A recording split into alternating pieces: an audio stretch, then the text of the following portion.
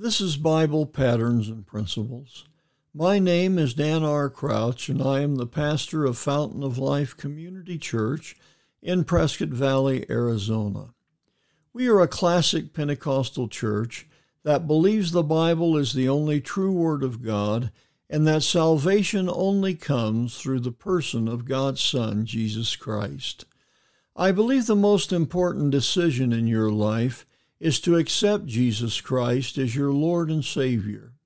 Repenting of your sins and giving your life to Jesus is the key to joy, peace, and success in your personal life.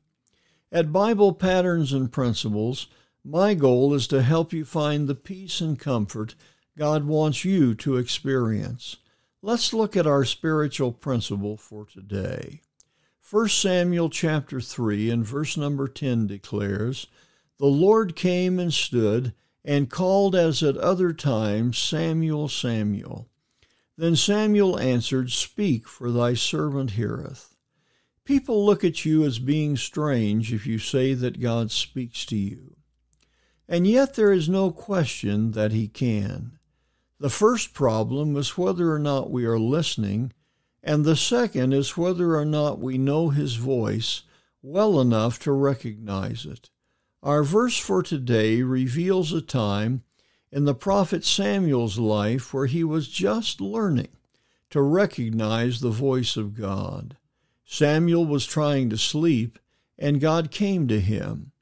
Samuel heard the voice of God 3 times, and each time thought it was the voice of Eli the priest.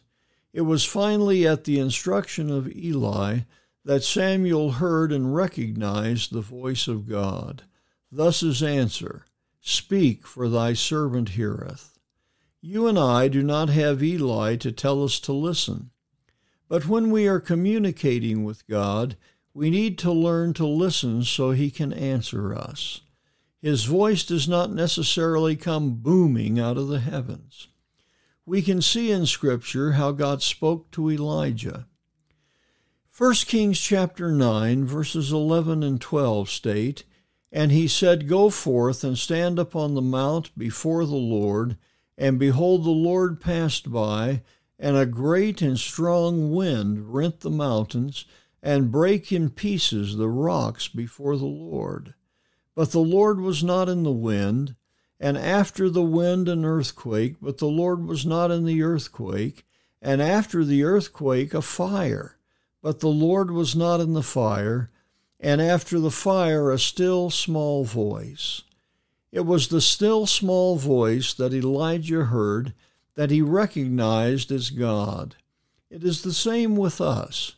God can speak in a variety of different ways, but it seems most often it is still a small voice, so we need to be listening.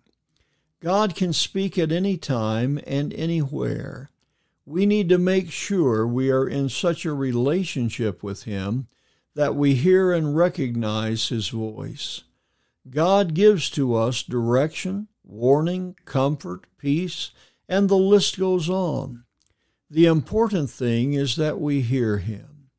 God has not left us. He speaks to believers today just as he spoke to the prophets of old. Tune your ears so that you hear and recognize his voice. When you need to hear him, he will speak to you. I hope this word has spoken to your heart. Jesus wants to minister to you if you will only let him. If you have not already done so, invite Jesus Christ to be your Lord. All you have to do is invite him to forgive your sins and be your personal Savior. If you ask, he will honor your prayer. This has been Bible Patterns and Principles. My name is Dan R. Crouch, sharing another Bible truth to strengthen your daily Christian life. Please let me know if you're enjoying these brief teachings from the Word of God, or if you have a prayer request. You can write to me at BiblePatternsandPrinciples@gmail.com. I would very much enjoy your comments and would feel very privileged to pray with you concerning the needs in your life.